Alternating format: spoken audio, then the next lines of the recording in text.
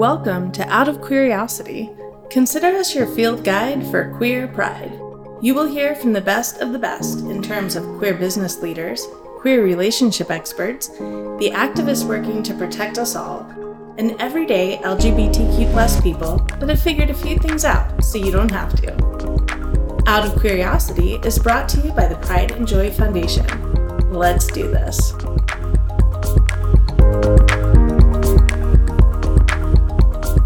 Welcome to Out of Curiosity. I am your host, Elena Joy, pronouns she, her. I'm so glad you're here. Y'all, it's the beginning of our third season, which means it's the beginning of my third season hosting this podcast. Y'all, I am on other people's podcasts like way more than I host this one, and I've realized something I really want to change. When I'm on other people's podcasts, I'm really natural. It's just me. I love it. I really love it. When I'm hosting, I am anything but natural. I get this weird broadcaster voice a lot of the time. Maybe you've noticed. Yeah, I'm really stiff. I'm really weird. I'm determined to change that this season. So I might stumble. I might come across like I'm fumbling, but I figure that's way better than the stiff fake news voice, you know? I've long identified that my voice connects me to my authenticity, my sense of self, in a really direct way. The more I use my voice, the better my mental health is. This is a foundational truth for me.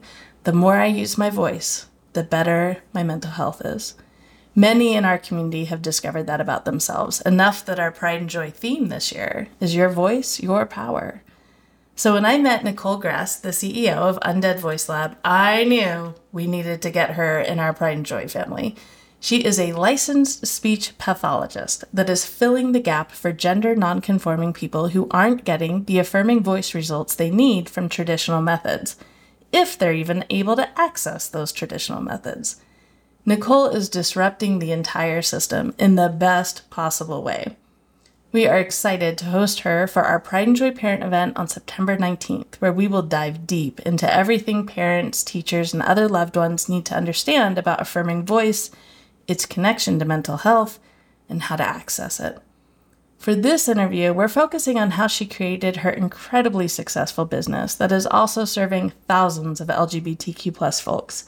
How do you take a tiny grain of an idea and turn it into something both financially and socially successful? So if you're a parent or ally, make sure you join us on September 19th, or even if you just want to get to know Nicole better in a live space, join us. We're going to dive deep into everything we want you to understand about affirming voice. But for now, let's hear about the success of Undead Voice Lab with Nicole Gress.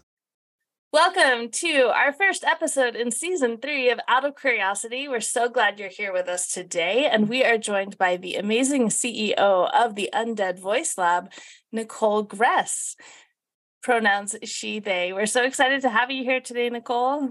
Thank you. I'm excited to chat with you too. This is going to be amazing. Y'all, I had a first conversation with Nicole that was one of those ones that you're like, okay, where have you been all my life? Why are we connecting so quickly? This is fabulous. Now we're besties. So this basically came down like this with Nicole, and I immediately understood that one, Nicole's company, Undead Voice Lab, is going to be exploding in the next year, and I want in on that action because it is so cool to watch. As well as I realized how much we needed to bring Nicole and her company to Pride and Joy Foundation. You all are gonna, this is amazing. Okay, let's get right into it. First of all, tell me in a nutshell what Undead Voice Lab is. So Undead Voice is an online platform for voice transition training. So helping individuals explore the gender expression in their voice and find a sound that's more affirming for them. All right. So are you an entrepreneur, a CEO, a startup founder, a speech pathologist? What are you? Yes.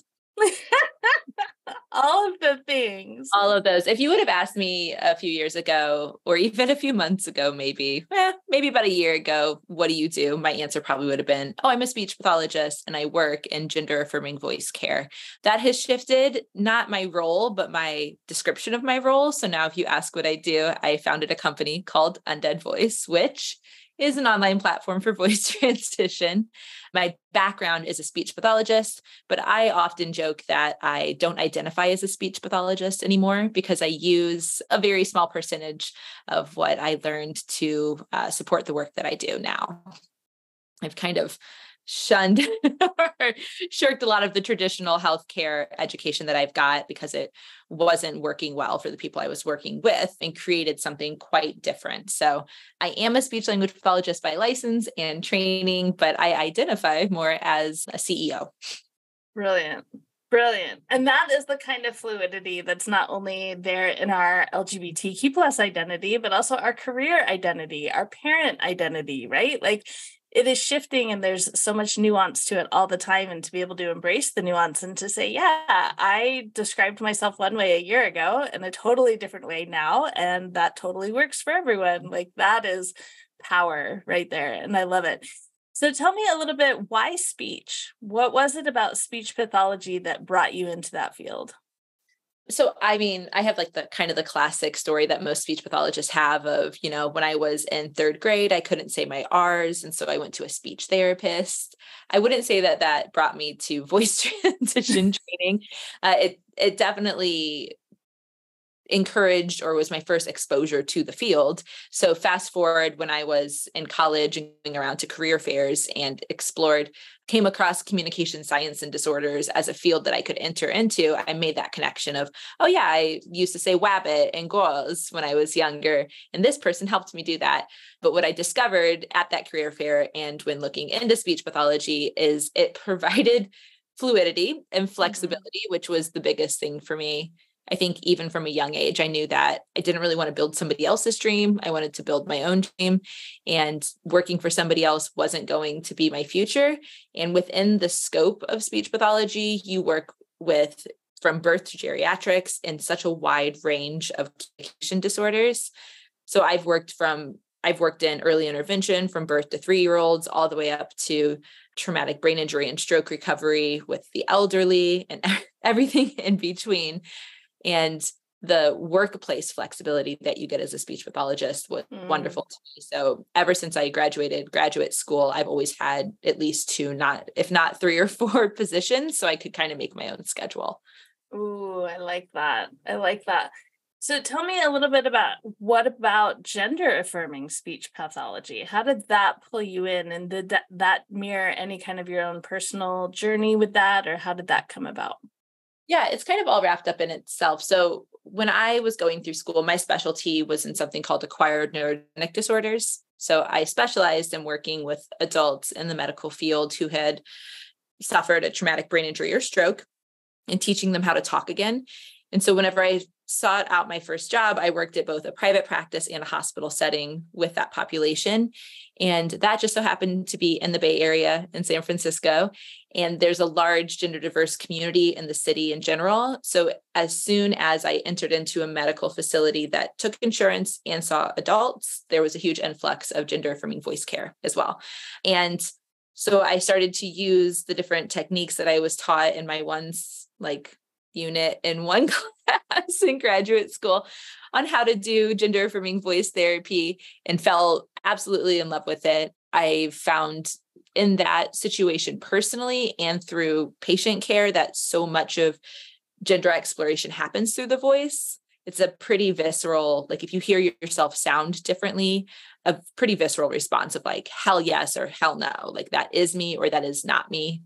I think we've all probably heard ourselves recorded in an answering machine and said, what is that? Yeah. We all have had a little bit of, the feedback on our voices and whether we love them or not. So I started the first few years of working with gender affirming voice was as a cis identifying human.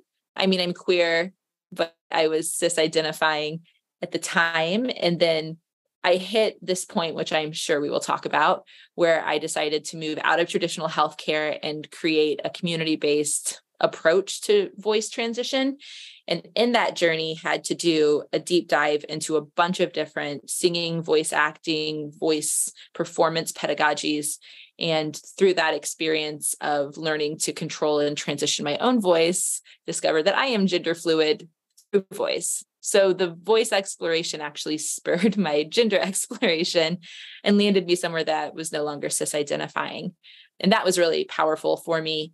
And then from there, I mean, period. I mean, there's not really further than that, but I've seen that reflected in a lot of the people that I'm working with as well, because voice is usually one of the earlier explored areas of gender expression, because it's really low stakes. It's a lot of really good payoff and euphoria that you can find, especially if you're navigating a medical transition. It's one of those areas that's pretty approachable if you can find the resource. So. That makes sense. I love that. So it sounds like there was a demand, a need for this type of service. And there you were, young, right out of college, like ready to serve, but only had taken one class that could even possibly help, right? And so you really kind of dove into it and then realized, oh, there's so much here. There's such a gap here that I could fill.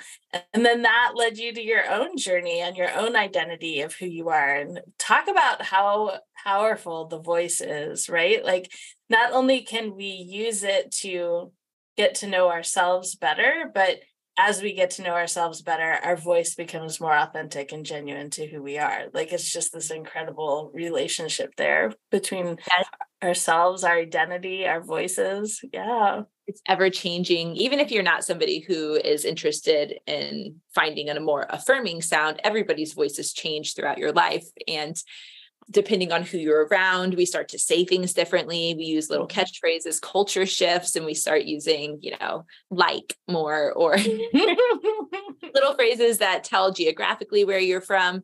So everybody has code switching that happens in their voices. So it's, voice and language and speech underlie all parts of our communication and are really impactful, empowering for communicating who you are to the world. So then you can imagine if that doesn't align with how you identify, it can be a really isolating experience to feel like you have to hold back your thoughts, yourself, your personality, your uniqueness, just your presence, because you don't want it to be communicated or heard in a way that's not in alignment with your identity. That makes sense. That makes total sense.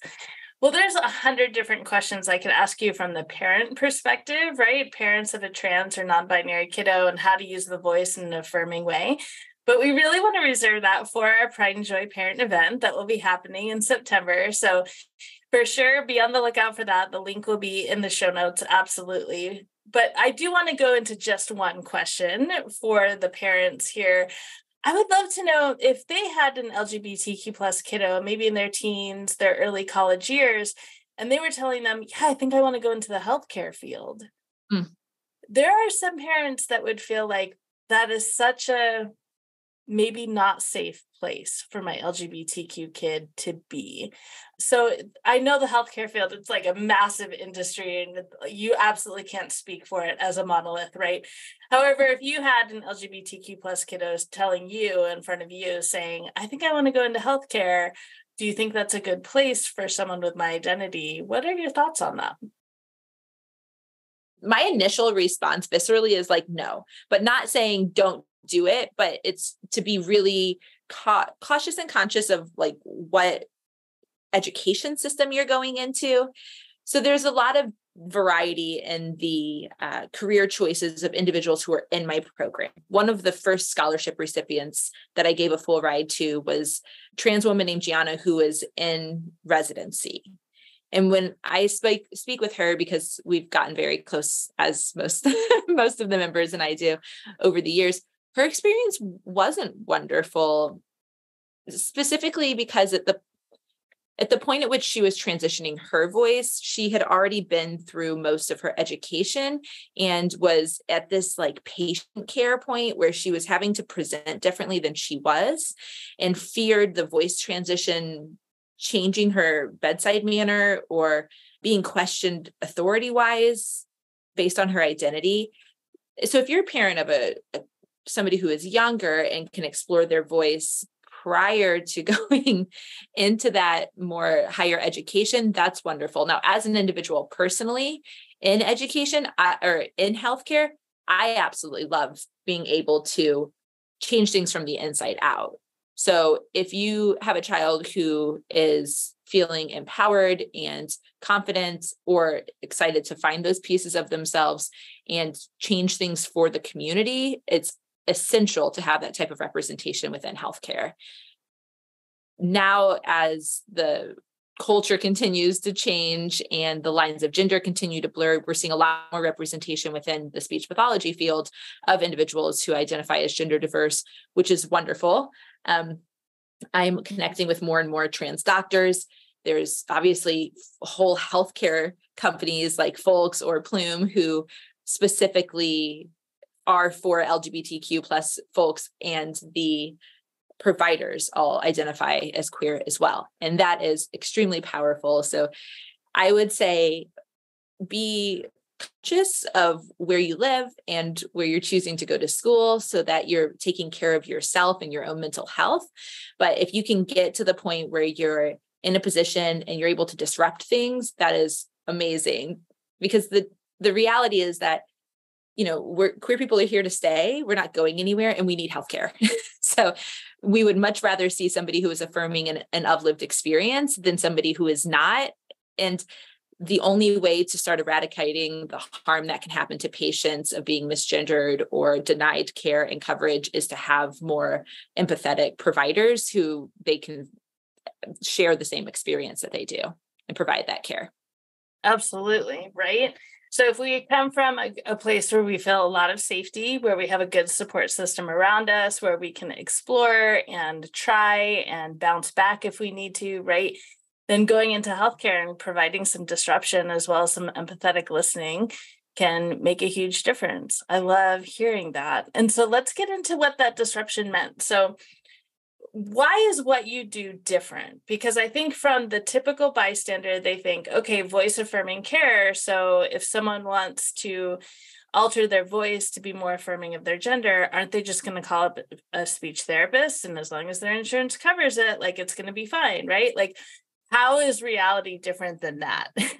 Yes, that's a great question. And that, what you just described of seeing your primary care physician, identifying voice transition as an area of interest, or even your mental health professional, because they refer as well.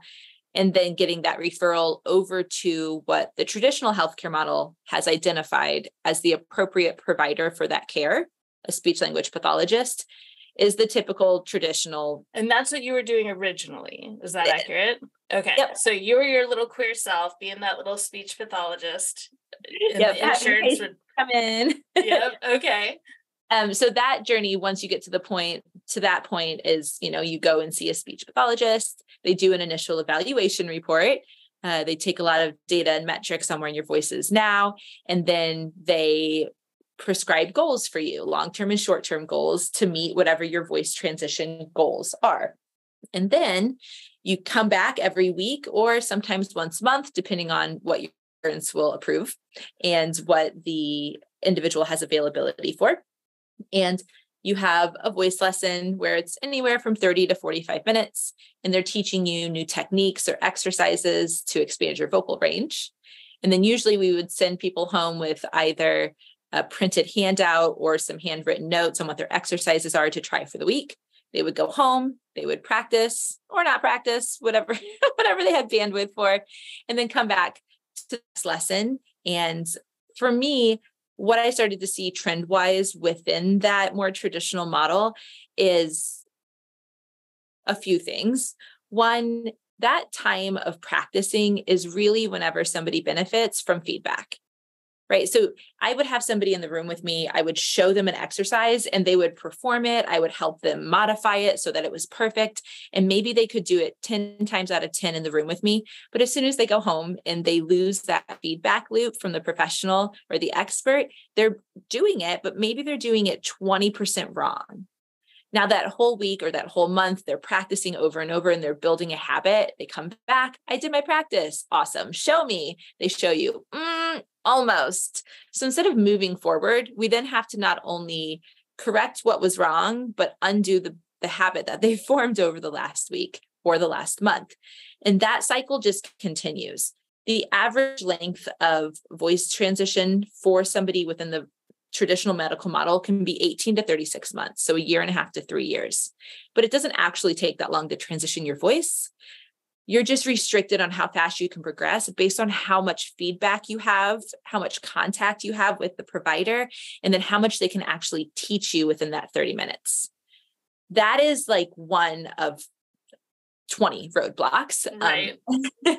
As a provider, as a queer provider, it was very frustrating to me to not be able to have contact with my patients outside of what I was quote unquote allowed to and what was billable to insurance. Mm-hmm. So I could do, if I had 5 minutes at the end of the day, answer a quick email, but I wasn't able to actually like send a video or give somebody feedback in between sessions because it wasn't billable time.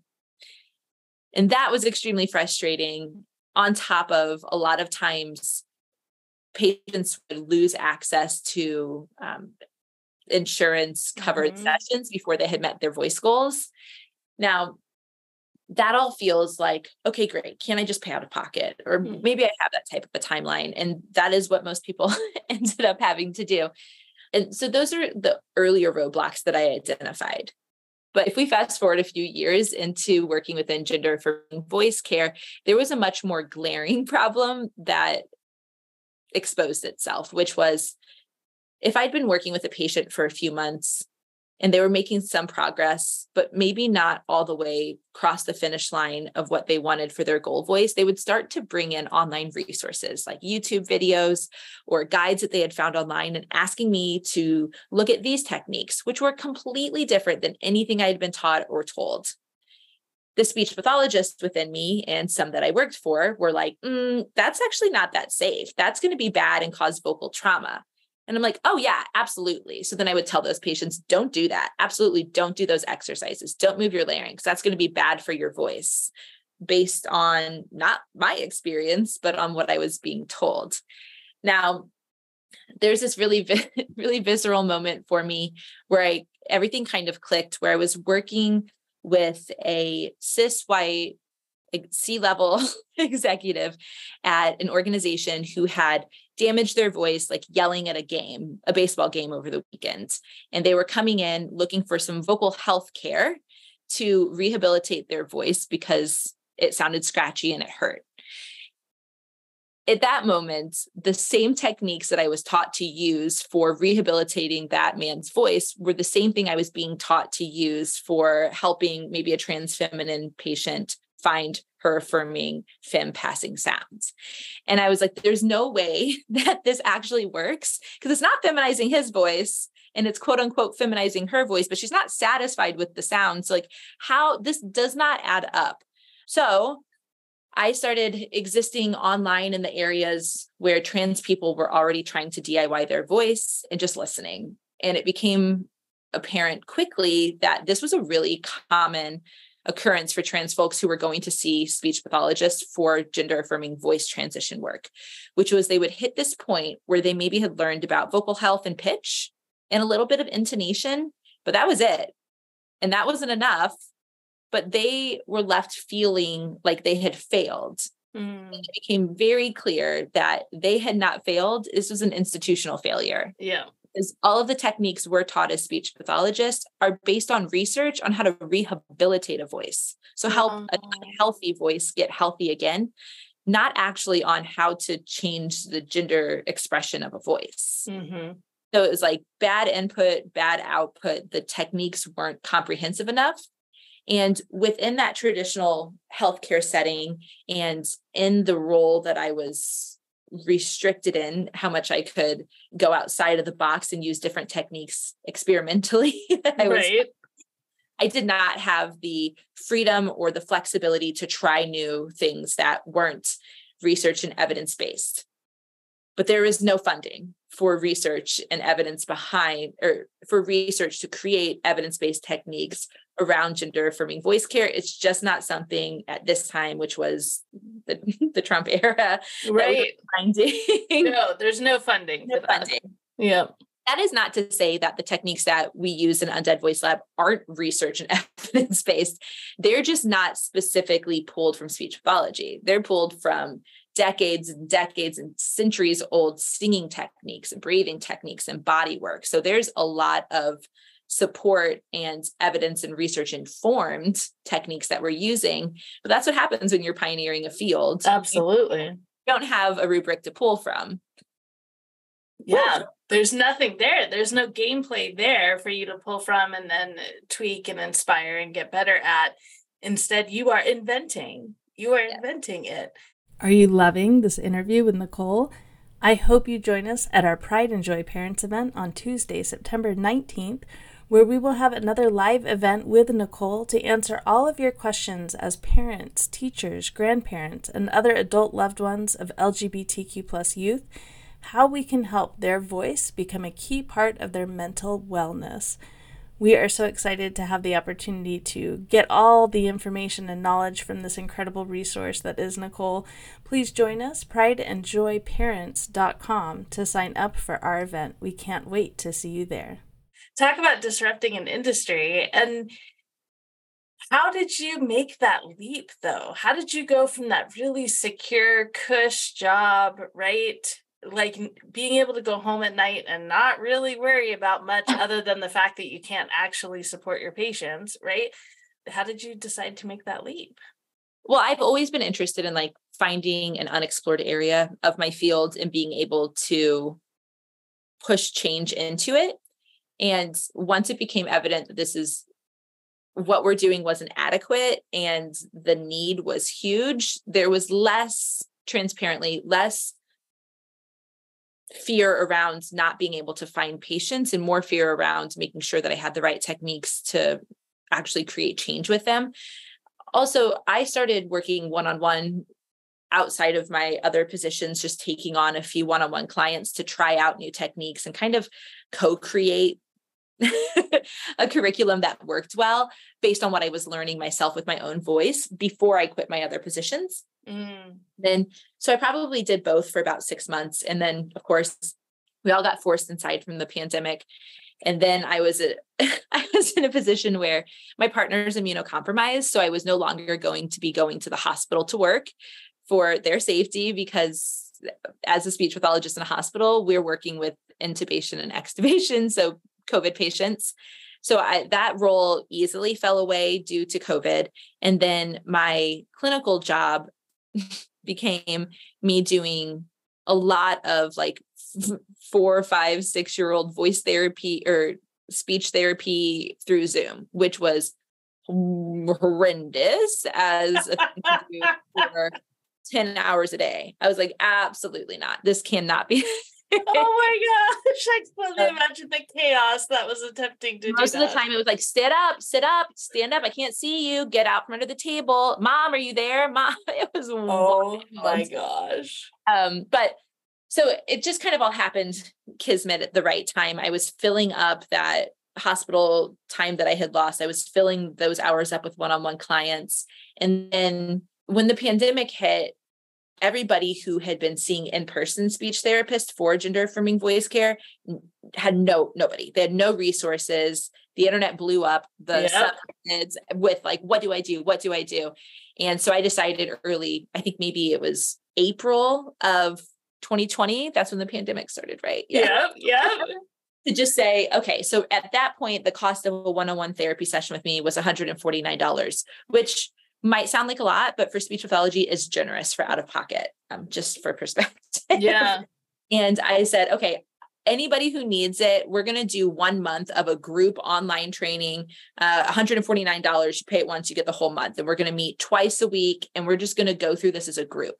And I think at that point I had over 50 people sign up and just did this like 1 month intensive of teaching a whole group. I would teach on Monday, they would have group practice on Wednesday, and we would come back together at the end of the week on Friday. And it was transformative to see what a community-based approach did for the motivation and accountability and support of voice transition. I had been working for years with people who struggled to be motivated, and they were discouraged in this whole like gray cloud of self-judgment for not practicing enough or for not hitting their goals just disappeared when they had other people of lived experience who are also transitioning their voices to connect with. And because it was online, I was seeing people who had never even thought that voice was something they could pursue because they tried to seek resources. They lived in too rural of an area or in a non-affirming state that there really was no speech pathologists that were skilled enough to do the work with them. So it was like, it all happened at the right time. And then having that like amazing transformative experience myself and all of the people in this group with me that month, we just kept extending it. You want to do another month? Because you can't teach everything in a month. Like it does time. But I was still doing that old model of like, here's the lesson. I was just doing it for 50 people instead of one. And I happened to hook up with an amazing business coach who gave me this line that I tell everybody who's asking for entrepreneurial advice or is doing any coaching. If you repeat yourself more than once, write it down and direct somebody to it. You are not a robot. You will not feel fulfilled as a human if you are just repeating something over and over. You should be spending your time and energy with the individual, unique feedback and coaching people need. And if it's educational or something you're repeating more than once or twice, you need to put it online, let it exist somewhere, and just direct people to it. Interesting. And that created the idea of courses. Because I did not want to spend my one-on-one time teaching. There's no reason for somebody to just listen to a lecture.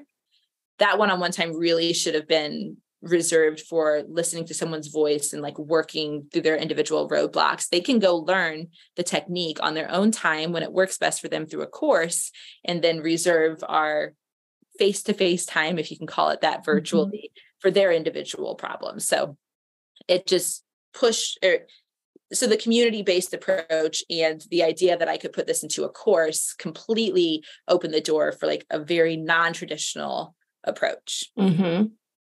And so it sounds like you also were using that to kind of ease into the business world. You didn't like decide, okay, I'm going to have a website, I'm going to have courses, I'm going to get a launch date, I'm going to, right? Instead, it was just, I'm going to do this for a month and see where the traction is and see where the idea sticks. And then you innovated the idea, right? Like you realized a couple months into it that you scaled what you had done before, but you hadn't actually solved any of the root problems. You weren't actually giving the customers what they wanted in the way that you wanted to give it to them, right? Which was faster, easier, sticking more, right? Like the self-motivation, all of the stuff. So you innovated that into this community-based, but also course-based. And so the instruction time is only happening there and you're getting that one-on-one time for feedback, which I think is just incredible. We have so many queer people that have a talent, a skill, specialized like speech pathology, who know they could use it, not only to fulfill themselves, to fulfill others in the community, et cetera. But when you go off and start a business, you're not just taking your one little talent and skill. It's like all of a sudden you have to know, how do I market this? How do I pay my taxes? How do I do the bookkeeping? Like, how do I do all the crap? Was that intimidating for you at all? Or were you like, I'm going to hire a business coach and figure it out? I'm the first person in my family to go to college. So I know no entrepreneurs. Prior to doing this, I knew nobody. Like I literally figured all of it out. My partner often will remind me when I'm feeling overwhelmed or discouraged by like a meeting that goes bad or really just trying to figure out the next big step. I get humbled every day of, oh, I think this is how you do it. And then, nope. But will remind me of the 3 days I spent up for like 20 hours a day drawing on my Procreate on my iPad, a web comic for a website. Like I had to teach myself absolutely everything. And even now, if you go to my website, all the illustrations are done by me. All of the design work is done by me. It's beautiful. Thank you. But people, often other business owners will be like, what? Why'd you do that? And I'm like, I didn't know that I didn't have to. Like, I thought that I had to. Nobody told me. I mean, I wasn't making enough to hire people to do it. So what else? What other choice is there? And I will say that my community that I was building was phenomenal for all of the decisions that I made. If I didn't know what to do, I wouldn't say, are you an expert in this? I would just poll the community. Like, what colors do you like? What name of a company resonates most with you? So I go, here's a lesson. Does this make sense? let me take a step back. So I created my curriculum and then I recruited 100 beta users to go through my program. And I met with them every week for feedback and tweaked the timing of everything so that, and make sure that all learning styles were accounted for and clarified things that felt unclear. And that was revision 1. I just launched January of this year, 2023, revision 4. And that will stick around for a while. But everything about my company is crowdsourced. And if you have a good community that you're really investing in, then you can lean on them to know which direction to go. You don't have to look at, what is this big company doing? What's Walmart doing? What does Google, Amazon, Apple do? It doesn't matter because they're not your demographic. They're not queer. They might have some ways, which is rad, but like, if you can actually talk to your community, then you can create something that you're not as, it's not like, if I build it, they will come. Mm-hmm. Yes. It feels much more bespoke to the audience. So though I didn't have a background as an entrepreneur or anybody to ask questions to, I had a really passionate community who was supporting me that I could ask, what do you need? And that question is what I ask to this day over and over. What do you need? And then I will create it. So even if you don't have any experience being an entrepreneur, if you have the passion and the ability to humble yourself and just ask the questions and not an ego, it's not as difficult as it seems to create something that the community needs if they're telling you they need it. Mm-hmm. Absolutely. Yeah. Wow, that has me thinking all about design thinking and how that gets played out on a business level. And yeah, it's got my brain going in such awesome directions. One thing that I'd love to chat about with you is this idea, the phrase has, a lot of different connotations, but this concept of imposter syndrome, I think it's actually really important to talk about in our community, both from the parents' perspective to be aware that it is real and it plays out in our lives in really distinct ways, but also for us as LGBTQ plus individuals to be aware of like, oh, I might be self-sabotaging because I've got this imposter syndrome happening. The fact is like, did you know any other trans CEOs when you started your business, right? Like, how many CEOs had you had a conversation with before you started your business versus now, right? Like, how did imposter syndrome play out for you? How do you identify it and how do you deal with it? The answer is 0. I knew no trans CEOs. I knew when I started my business, only my patients. I didn't know anybody who was starting a company who also identified as queer at the time. Now I have, I know a few, but even now that I'm years into it, I'm making these really great strategic partnerships and meeting with executives at large companies to talk about integrating and increasing accessibility to voice transition resources for their workforce and for their employees, which means I'm getting into meetings with really high up people at large organizations. And it was just a few months ago, 2 months ago, I don't know when this is coming out for you. It was spring of 2023 that I was having a conversation with my business coach about the agenda for a meeting that was coming up where I was going to have one of these big conversations. And then I looked at the calendar invite and there was 4 C-suite executives in the call. There was a COO, which is the chief operating officer, the chief medical officer, the chief marketing officer, and then the VP of partnerships. Oh my gosh. And me. And I'm like, okay.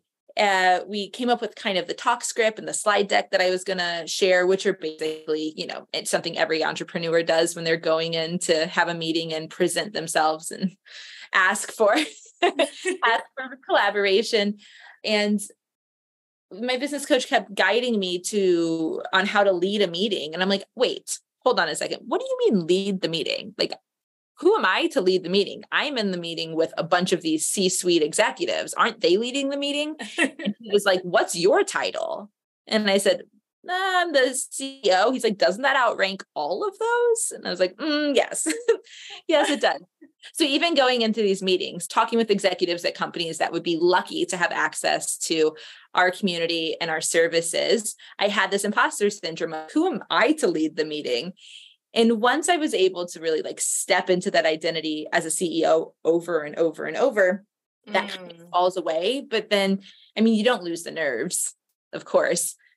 circling back to the beginning of the conversation where I said, if you asked me a few years ago what I do, my answer would have been SLP or speech language pathologist. If you ask me now, the answer is emphatically a CEO. I've learned throughout my time building this company that imposter syndrome, the antithesis to it for me is trusting that my future self will figure it out. Because if I look retrospectively, my future self has figured it out every step of the way. A year and a half ago, I was like, I want to go into corporate sales. I want to go to business marketing, right? Or peer partnerships. The thing that gave me pause is I don't know corporate language. I don't know how to speak the jargon. I could probably figure it out, but I don't already have that language that I can pull from fluently to feel confident in those meetings. What I've discovered is you don't need it. You actually do much better if you are just yourself and speak from your passion, and nobody's judging you for not knowing all of the lingo. You can say, what does D2C mean? Or like, you can ask the questions that you need to ask. Yeah. So I fully agree with that. Right? Like in my work as a consultant, there's so often that I'll notice that I'm feeling like, who am I to be doing this? I don't have an MBA. I don't even have an HR degree. Why am I here? And sometimes I just have to address that elephant in the room, because sometimes I'm not the only one wondering that. Sometimes there's a whole lot of people in the audience wondering, why her? Why does she have the microphone? And I've learned to really lean into the fact that I'm here because y'all need me. You've been trying to do DEI the corporate way, and look where it has gotten us. It is not working. You need someone from outside of corporate to come in and tell you how we can do this in an authentic, successful, and sustainable way, right? It is the pivot that we need. And so I love that. I love leaning into the idea of, no, I don't know all the corporate speak. Yes, I am the CEO. And yes, we can figure this out, right? Yeah. And interesting for your audience might be the idea of taking this concept of imposter syndrome outside of just what it's like to be in a power position or navigate the corporate world into the identity piece. As I was moving from not really ever exploring my identity and just taking for granted that I was cisgender to actually exploring my identity, there was early on this, like, who am I to do this? And I got asked that question a lot of times online, like, who are you? Who are you? Who are you to tell us this? And it didn't give me pause in the way that of course I looked, who am I to do this? But it really, being asked the question, who are you? Who are you? Who are you? Over and over pushed me to look at that myself and answer. Yes. Yeah. So there was a point where, I also would love to acknowledge that I am cis passing. So that is obviously a privilege that it just needs to be acknowledged whenever I'm, entering into these situations. But not so much facing out towards like business or talking to other executives in like the corporate world, but looking interiorly at my community. There was this sense of imposter syndrome of, I'm gender fluid. Is that enough? Am I queer enough? Am I trans enough? Am I gender non-conforming enough? Yes. Yes. Yeah, to be part of this community. I haven't had probably the level of vocal dysphoria that a lot of the people I'm working with have had. I've been depressed, but I've never felt suicidal. So am I queer enough? Am I impacted enough by some of the more frustrating or hard to overcome mental health pieces that go along with, the trans or gender nonconforming community to feel part of the community? And so that was a journey for me as well. Whereas now I'm like very confidently, yes, I am trans, and yes, I am gender fluid. Yes, I am queer, and I deserve to be here and to have a voice. And I can kind of use some of that privilege that I'm acknowledging to speak in rooms where others may not feel as comfortable or confident speaking, and speak for the community, not to everybody's experience, of course, but to further the inclusion and acceptance of genderqueer people. Have you found that there are queer professionals that are facing roadblocks or barriers in their career and their advancement because of their voice? Absolutely. Absolutely. I think there's 85% of trans folks report voice as one of the main sources of dysphoria for them. And if you put that in perspective of only 46% of LGBTQ people are professionally transitioned at work, voice can be a really big contributing factor to the choice to or to not professionally transition. So that is some of the education piece that I'm doing with organizations that I'm talking to of how to create a more allied or safe, inclusive culture of coworkers who are active allies to their trans or gender nonconforming, brothers and sisters in the workplace, to help them feel more confident and comfortable transitioning their voices at work. We do a roundtable every month in my program, and this month's roundtable is on the subject of professionally transitioning in the workplace and how to overcome the mental and emotional roadblocks that sometimes voice dysphoria puts in the way of making that type of transition. I will be able to speak much more to this after that.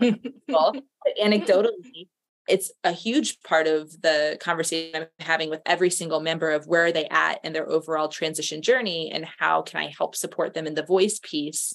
A lot of times individuals who are medically transitioning can feel as though their presentation is affirming and aligned, but the voice is the last missing piece of the puzzle. And it really impacts somebody in the workplace. There's the fear of safety, discrimination, harassment, losing your job, professionally transitioning.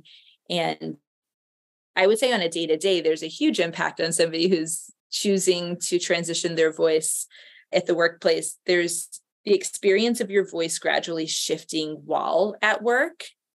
And then also, that's more of like interior employee, coworker, manager, like executive leadership level fear. And then there's also the client relationships. If you're in a role where you're speaking to people, especially if your job is like at a call center or you're mainly doing audio communication and not doing video calls, that passing in quotes, I'm putting passing in quotes on the phone is 9 times out of 10 one of the goals that people in my program are trying to reach. To be passing on the phone. Yeah, because you don't have that visual piece to go with it. So, individuals who maybe are gendered correctly 100% of the time in person can have lower numbers over the phone for a multitude of reasons, which I'm sure are inferable. But yeah, what I have learned is that most often whenever somebody is deciding to professionally transition, there's this burden on like the trans community to choose whether they want to do so in their own place of employment or if they want to switch positions. So the need for leadership and employers to really look at the culture that exists is urgent. Huge. For employee retention. And so that you don't, as a trans person, have to feel like you have to find a whole new job in order to feel supported in transitioning. Oh, that is a huge thing that I'm trying to get across to the clients that I'm working with right now is every company has the name that I'm using is Alex because it is gender neutral enough that everyone can identify it, right? Every company has an Alex who is a person who has been out as lesbian or gay for a long time. Everyone knows it's not their whole personality. It's not a big deal. They have lots of good friendships at work. This is not an issue, right? But what management doesn't realize is that person has also realized something recently about themselves around their gender identity. And now it feels awkward to bring up because they've been with the company 5 to 10 years. And now it feels weird to ask for new pronouns. It actually feels easier to quit and start a new job somewhere else with the new gender identity. Like our corporate leadership is not understanding that that's how important this is to be able to provide the space so that if people need to come out another way, they can, right? Yeah. And especially at this juncture, like we mentioned COVID earlier, but COVID was a time when I saw a vast increase in people pursuing different voice transition resources because it was a period of time where individuals go, quote unquote, like offline, out of the office, focus on their transition and emerge back into the workplace as their affirming identity. And so there's a lot of turnover job-wise. Huge. That you may or may not know this, but one of the most popular career choices for the gender diverse community is in software engineering. which is impactful and extremely necessary for any tech company to have diversity within their software engineers, because they create the tech that basically creates the culture in the world that we live in. And so you have to have diversity and representation in your software engineers so that our culture shifts and shows the diversity that exists globally. Yes. And with it being one of the most popular career choices, employee retention of gender diverse talent is imperative to move ahead and to compete as a tech company as well. And 100%. it's interesting the things that are not thought of as part of employee retention there, which is, providing truly comprehensive access to gender affirming healthcare resources like voice. I love it. All right. So leave us with a few things. In April of 2020, you started this program on a month-to-month basis. Mm-hmm. It is now late summer 2023. How many people are in your program? Right now, active daily users is around 400. That is, that those people who are currently still transitioning their voices. Many, many, many, many more than that have graduated and met their voice goals. And a large percentage of those folks hang around to do mentorship within the program, which is wonderful. And then our community at large is around 70,000 across all of the platforms. And that's intentional because we've talked a little bit about Undead Voice Lab as our signature program, but we also, once I felt like the company was financially secure enough to branch out, started creating lower tier programs that were accessible at a much more approachable price point for a lot of people. So like $79, $99, $249, depending on what the resource was. And then more widespread, I think 2 months ago, released a Trans Voice 101 guide, which is completely free resource. And you can find it at undeadvoice.com/guide. But it doesn't just talk about beginner voice exercises, which are in there, but it also talks about how to determine what your goals are, how to figure out your budget for voice work, what kind of energy you have, how to prioritize it. It goes over the effects of testosterone or any sort of HRT on the voice, how to approach voice dysphoria, and some tips and tricks for working around voice dysphoria while finding a euphoric sound. And the thing I'm most proud of, which also made me most scared to put out transparently, is the last chapter is on how to vet your potential voice coach. And I mentioned that I've been slightly critical of speech language pathologists' techniques throughout the entire guide, but I lay out a list of 14 questions that I feel are extremely useful for asking your potential voice coach or speech therapist before you work with them, and also kind of gauging what their reactions are to those questions. And they should be excited to answer them, but it helps you vet who would be worth investing your time, energy, and resources with, and who might be good to just kind of pass along and look for somebody else. What an incredible resource. What incredible value. I'm so excited to be able to share that link now. It's going to be like a perma share, I think, for my whole people. Yeah, I'm excited to do the, what's the name of the parent thing? Oh yeah, the Pride and Joy parent event in September. I'm excited to do the Pride and Joy parent event in September because we have a youth program and we have $150,000 a year in needs-based scholarships reserved for youth. So there's a lot of focus on supporting youth through voice transition because I won't go too deep into it because I'm sure that's everything that we will talk about. The effects of puberty, the irreversible effects of puberty on the voice, and why voice should really be one of the a really big point that you're taking into account when you're deciding how to move forward with gender affirming healthcare for youth, because I don't think it's often talked about in as much weight as a lot of the other medical transition pieces, but we will dive into all of that and more. Oh my gosh.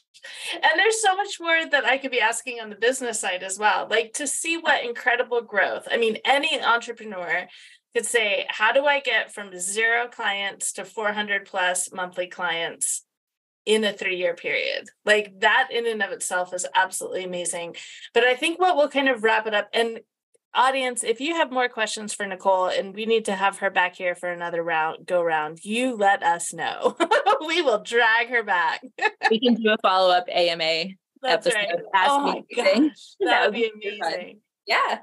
Oh, so to wrap this up, I'd love to know, you had mentioned, I know that my future self has figured some things out. And so I can rely on that. I can calibrate towards that. I can point towards that. Tell me one or two things that you have figured out for the April 2020 version of Nicole. Were there any like sticking points or like crossroads that you got to and you're like, I have no idea how I'm going to figure this out, but somehow you did? Yeah, I think something that I did instinctually, that as I'm coming across new entrepreneurs who are starting to create businesses maybe aren't doing, and so I didn't know if it was right or wrong, that I'm surprised by, is creating a company with scalability already assumed. So in the intention there is, I could have created the courses, the coaching, the community with the goal of having 50 members or having 20 or having 200, but I created it with the intention of having 50,000, which means that as my company continues to scale, I'm not having to dismantle my infrastructure and redo it every time. That has saved me years of my life. It's enabled me to grow to the scale that I have now and to be profitable from almost the very beginning in a very short period of time, which is wonderful. The other piece is, I think when I was starting out, I often grappled with this idea, especially whenever you're in more of an educational space where you're sharing your expertise about something, of what to keep to myself or behind a paywall versus what to put out there in social media for tips and tricks. And at first I was very much like, well, I can't tell somebody how to raise their larynx because that's one of my courses. If I do that, nobody's going to come to my courses. And I really battled with that for a while and struggled with it. And finally saw enough times that whenever I put really valuable resources out there and gate kept nothing, it only returned to me in tenfold. And I have never spent $1 in marketing. I've never paid for an ad or anything. I've bought marketing, if you will, in quotes, with my goodwill by putting all of the information and the resources out there, because the truth is people pay for curation. We could probably learn anything you wanted to know by Googling enough times and, Frankensteining together information off of the internet. But that wasn't what I was creating. And so just being really generous with my knowledge and looking through the lens of access. Like if access is the goal, who am I to gatekeep my own information?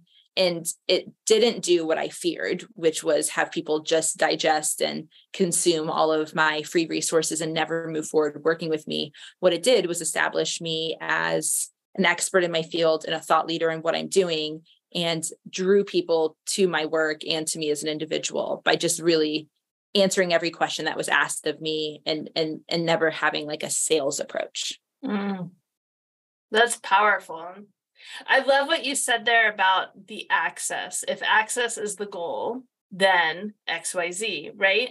And that really helped guide essentially it was your marketing approach, right? Like the information that you were sharing. Okay, so go ahead.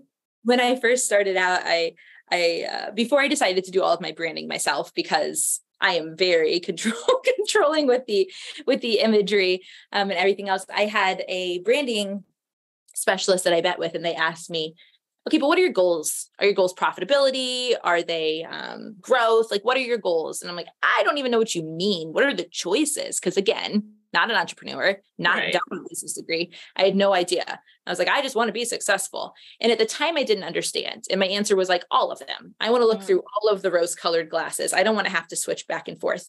Now, retroactively, I would have told April 2020, Nicole, and I will say this candidly, you should start with some profitability, because if you are always feeling financially insecure, then you don't have the bandwidth to work or to give yourself and show up for your community in the way that you should. Once I felt financially secure, and whatever that means to you, I'm, also privileged. I have a partner with like gainful employment. And so as a team, we were able to make great choices about me reinvesting all of my profits back into my company instead of paying myself for a while there. And that was helpful. So I want to acknowledge that. But once I felt financially secure in my company, then the lens turned to access. And once I had my access glasses on, it changed everything that I did in my company. I stopped focusing on anything that did not directly impact access. And that's where you started to see me creating a lot more online tips and tricks for free, the Trans Voice 101 guide, and then doing free provider training and workshops to not only increase access to my platform, but also increase access for the trans community through their primary care physicians so that they weren't pushing people down the wrong road. Yeah. Mm-hmm. Mm-hmm. I love it. So I love this idea of profitability as first. I think that can initially rub so many of us the wrong way, especially in the queer community, because being profitable, being wealthy, so much of that is really attached to oppression, right? And so when we can detach that and take it to, I will have so much more capacity, bandwidth, all the things, right? If I'm profitable first, right? So I love that, starting with profitability, then focusing on access. Now, future Nicole, 2029 Nicole has figured a few things out, right? Has probably been on a new chapter or two of the book. What are some things that you're hoping future Nicole will figure out for you? That profitability piece. So my mantra right now is make them pay, meaning make anybody but the trans person pay for their voice transition. So 2029 Nicole has figured out how to increase access and profitability, but by organizing, convincing, pressuring the other entities to fund voice transition. Or at that point, we are saturated enough that all organizations are asking to include us as a wellness benefit. So the number one thing I'm hoping 2029 Nicole has figured out is how to take vacation and how to make other people, large organizations and entities, fund the resource so that we're not asking the queer community to continue to invest in something that is already astronomically expensive, which is transitioning. Mm-hmm. Pride and Joy fam, do you see why Nicole is such a kindred spirit? This is exactly how Pride and Joy Foundation was founded, was this idea of we want to decrease the rate of and prevent suicide and homelessness in our community. And we want corporate America to pay for it. Period. It should not be coming out of the pockets of our own people. This is a systemic issue, homophobia and transphobia, and therefore the system should be the one to help heal it and solve it. Yeah, yes. We bailed them out. They should bail us out. Hell yes. Oh, thank you so much, Nicole. Okay, we're going to have the link to the guide, obviously a link to the Undead Voice Lab. Is there anything else out there that our audience needs to know about? Yeah, I would say one of the things that I continue to do that I've done since day one, and I will do even in 2029, is to offer free voice consults. So if you or anybody you know is interested in voice transition, your child, yourself, your friend, your neighbor, your spouse, and that individual is just trying to navigate the online world of where the hell to find a resource, I can help you. I spend an inordinate amount of my time making sure I'm up to date on all of the resources that are available. So if you go to my website, you will find a link to schedule one of those consults with me. They are free. They're 15 minutes. They are over Zoom, on or off video, whatever you're most comfortable with. And I can help you figure out, based on your goals, your budget, and where it's falling in, your comfort level, what resource would work best for your voice journey, even if it's not with me. Mm-hmm. And funding for it too. Yes. Yeah. And the funding. I love it. Well, we're so excited. September 19th, we're going to see you at our Pride and Joy parent event. It's going to be absolutely incredible. And please, all the parents, teachers, educators, community leaders, grandparents, we're so excited to have you there, and bring your questions about how affirming voice can impact our youth's mental health and what we can do as the adults and loved ones in their lives to both increase the affirmingness of their voice as well as the wellness of their mental health. So we are so excited to have you there. And Nicole, thank you so much. You're welcome. See you then. I hope you enjoyed that interview with Nicole. Isn't she great? Nicole and I are working on a few projects together. In our chats, I've learned so much about how affirming voice is impacting our community and our success in the world. For example, did you know that for many people struggling with their voice, when they interact with someone, say their boss, 66% of their brain is being used being conscious of their voice and how it's being received? instead of being present in the conversation. They're also more likely to not speak up in team meetings or other high-stakes conversations, often where their team and their boss really need them to speak up.